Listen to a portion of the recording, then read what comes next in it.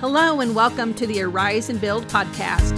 This is Jody Grace, and we're here to inspire, educate, and activate believers in Missouri to steward and protect freedom in every area of life, especially here in the heart of America. We're going to be talking about what's happening right here in our culture, how it connects to Scripture, and what we can do to bring our conservative Christian values back into the public square. If you haven't already, I'd love for you to go ahead, hit the subscribe button so you can get our updates and join us as we work together, just like Nehemiah and the Israelites did, to arise and build a wall around the great state of Missouri.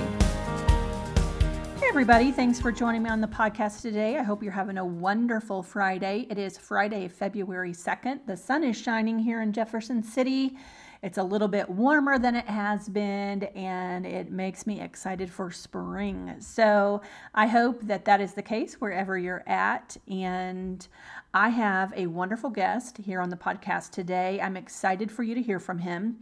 I spoke with Senator Bill Eigel just a few moments ago. We recorded a conversation, and I think that you're going to enjoy what he has to say. We just recapped the week, sort of what happened in the Senate this week, what we can look forward to seeing next week, and some of his thoughts and opinions about the happenings here in Jefferson City. So let's dive right in because he is the star of the show today. Well, welcome, Senator Eigel, to the podcast. I really appreciate you being here and just taking time to share with the citizens an update about where we're at. It was a big day and a big week in the Senate for sure. So I just want to talk to you about, what happened, what's going on, where things are at, and what can people do now to be involved and use their voice. So kind of tell us where we're at. Well, I think we had a very successful week. We saw, going back to last Thursday, we saw the initiative petition reform bill that includes a concurrent majority go all the way from kind of a full stop where the process starts to it is now on the Senate perfection calendar and ready for floor debate next week. So there are several steps that have to occur in between those two gates that I just mentioned. Mm-hmm. And normally it takes months, weeks, if not months, to get that process done. But because of the pressure that the Freedom Caucus brought to bear on Senate leadership and the Senate chamber, stalling gubernatorial appointments, slowing down other legislation, talking on the floor at length, even though that made our leadership very uncomfortable and they retaliated against the Freedom Caucus, they took our chairmanship, they took our parking spaces, we have seen the results of that is that now the initiative petition bill is moving faster than any other major priority of the Republican caucus through the chamber in a regular session that, quite frankly, the chamber has ever seen. We've never had a bill suddenly start moving as fast as it is right now. So I know there are a lot of folks out there that probably hear about some of the discord or fracture within the Senate. The reason that there's a fracture is because you have a small group of senators, six senators plus Mike Moon in the Freedom Caucus, applying pressure at all the right places on Senate leadership, and now they're moving a bill that almost every Republican understands is very important to protect our Constitution. Right. Well, it was super exciting to see this week because you are 100% correct. For anybody who pays attention or follows along these different pieces of policy, it's usually that things don't actually happen until, maybe past the first chamber right before spring break. And then we see this big rush the last couple of weeks, but honestly, especially the last 2 days of session. There's just this big sort of circus happening and all of the lobbyists in the gallery waiting for their things to pass and all the celebrating going on when they get whatever it is they're wanting. And all the while, the priorities of the people oftentimes just get pushed to the side, left somewhere along the way, or they die completely altogether. So the fact that this did move so quickly is truly victory and success. I know that lots of people have been watching. We had a large crowd show up at the Capitol this week of people who were excited to be part of the process. Yeah. And One of the things I think that helps the people, because you're right, I've heard you say it, I've heard other senators say it, the people across the state, I know you've talked to several, I talked to several on an ongoing basis. People, generally speaking, just the average people of Missouri, they are frustrated. Yeah. They're frustrated that things aren't getting accomplished and they don't really understand why. And I think that it helps relieve that frustration when they do take some action, when they can participate in the process, and when they feel like there is some measure of influence they can have. And I feel like that's what we really saw happen this week, that the system actually functioned the way it's supposed to. People participated. We had people on the inside. We had a group of senators who were willing to do what the people were asking them to do.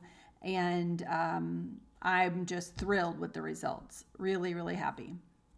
Yeah, and it was, you mentioned the rally where we had folks come from all over the state and on very short notice, less than a week's notice, coming down to support the senators, the Freedom Caucus members, and Mike Moon that were standing for the people and pushing this bill through, and really, willing to make leadership uncomfortable and willing to continue to stand firm, even when they tried to punish and silence us by stripping out our chairmanships. And of course, they took our parking spaces and were threatening to take the office furniture out of our public offices. That kind of pettiness, that's typically what you come to expect from the swamp. And we really exposed them. And it was almost a national story of what was going on down there. And I guess I'm thrilled. I would say that I'm thrilled about what's happened with initiative petition reform. And I do expect that to finish making its way through the Senate chamber next week. But as soon as that's done, you can be darn sure that we're going to be using these exact same tactics that have worked so brilliantly in this case in order to start moving other pieces of legislation and things that we want to see done in the Republican brand. So I'm very excited to see how everything turned out. Jody, I'll say real quick that the pro-abortion forces are putting together millions of dollars right now to try to enshrine abortion into the state constitution using the very vulnerable initiative petition process. So, this is a fight that we need to have, and there's a tremendous amount of urgency that we get this done as quickly as possible so we can get this to the ballot. So it's the right fight to have, and we're going to continue to make the status quo, whether that's our leadership, whether that's whoever that is, we're going to make them uncomfortable if they continue to stall out legislation that we need to get done. So there's just a couple of things that I'd like to address before we go. I was on a radio show this week. A gentleman from the lake. I was on. He asked me to call in from time to time and just kind of update him about what's happening. And he sort of alluded to. He didn't really call any of us obstructionists, and he didn't. I think he's in support of the IP bill itself.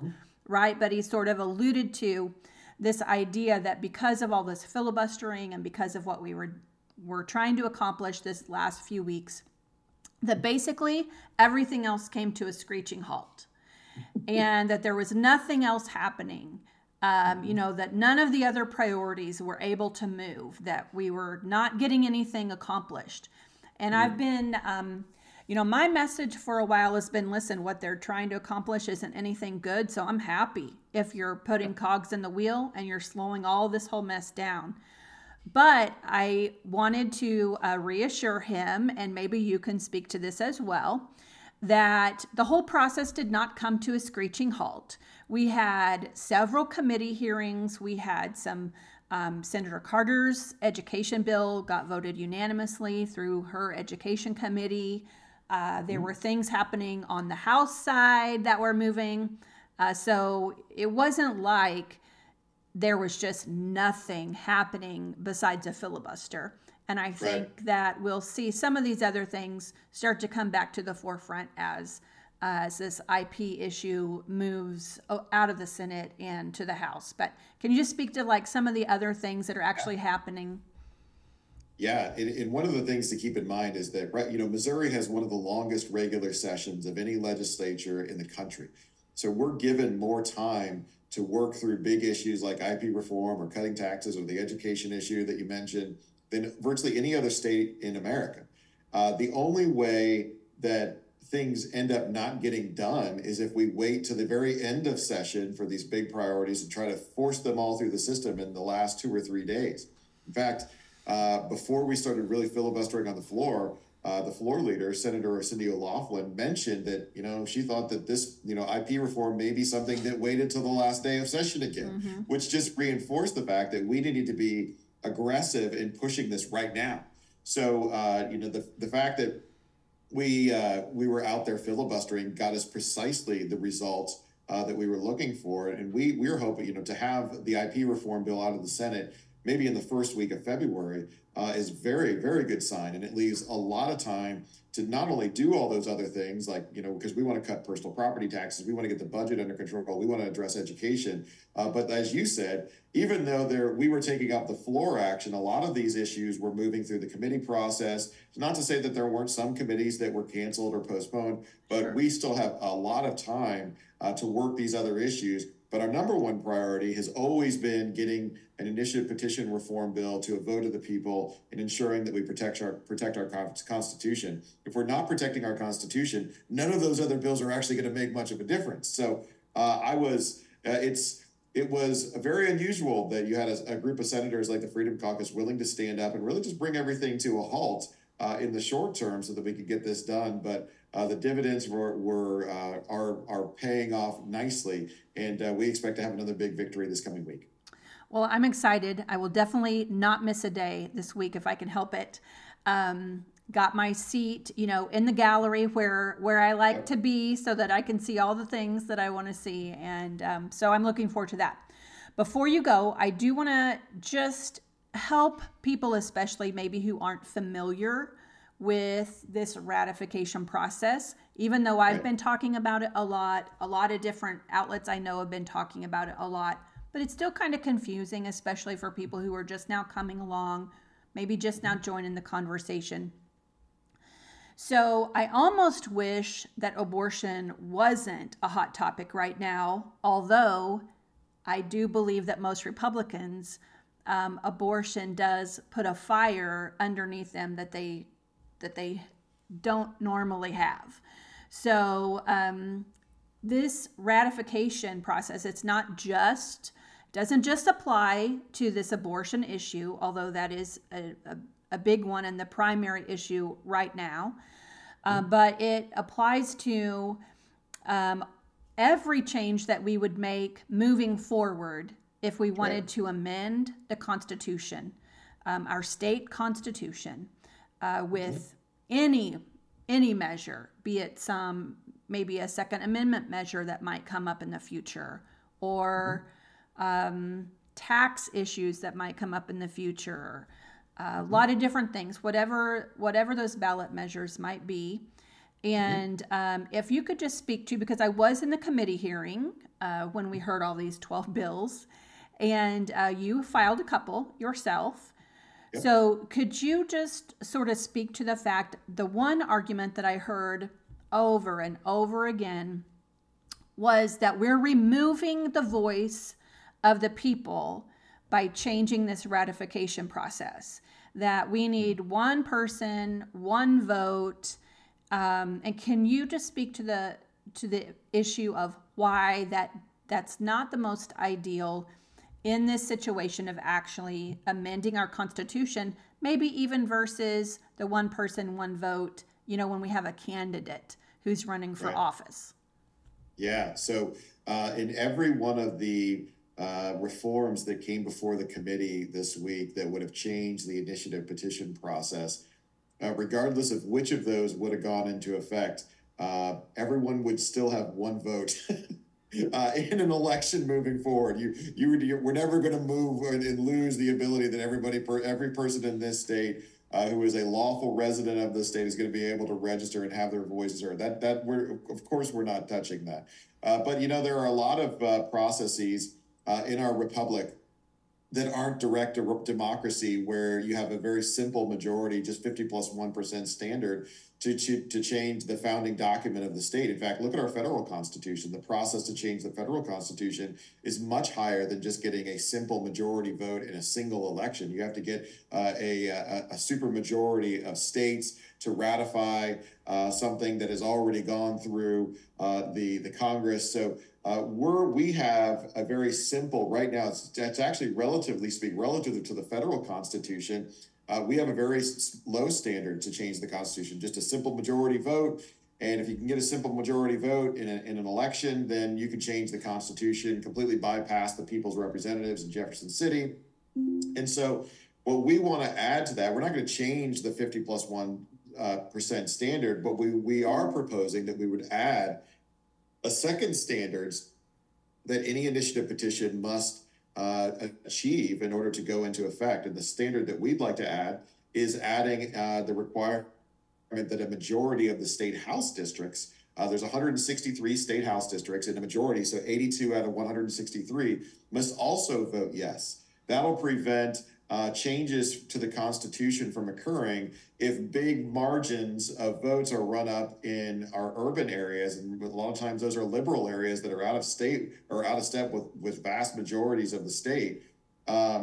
We'll make sure that you have to have a much broader consensus between some of the urban and rural areas of our state if we're going to change the founding document of Missouri. So I see this as a protection of the Constitution. I mean, for the past few years, we've seen very dishonest, powerful special interests coming into Missouri, putting things into our Constitution, using that low standard that most folks, upon reflection, probably don't agree with. You know, we had a Medicaid expansion bill that passed based on a very false campaign of advertising by the special interest that we're going to make millions off of those dollars if Medicaid expansion was approved. We had the Amendment 3 debate. Never should have been on the ballot in the first place. The amendment was unconstitutional. So really, this is a protectionary mechanism that is going to make sure that folks can't take advantage of getting things into our Constitution after being, quite frankly, very dishonest in a public campaign. So all of the different bills that we heard this week were different versions of that. But the one that's going to come to the floor,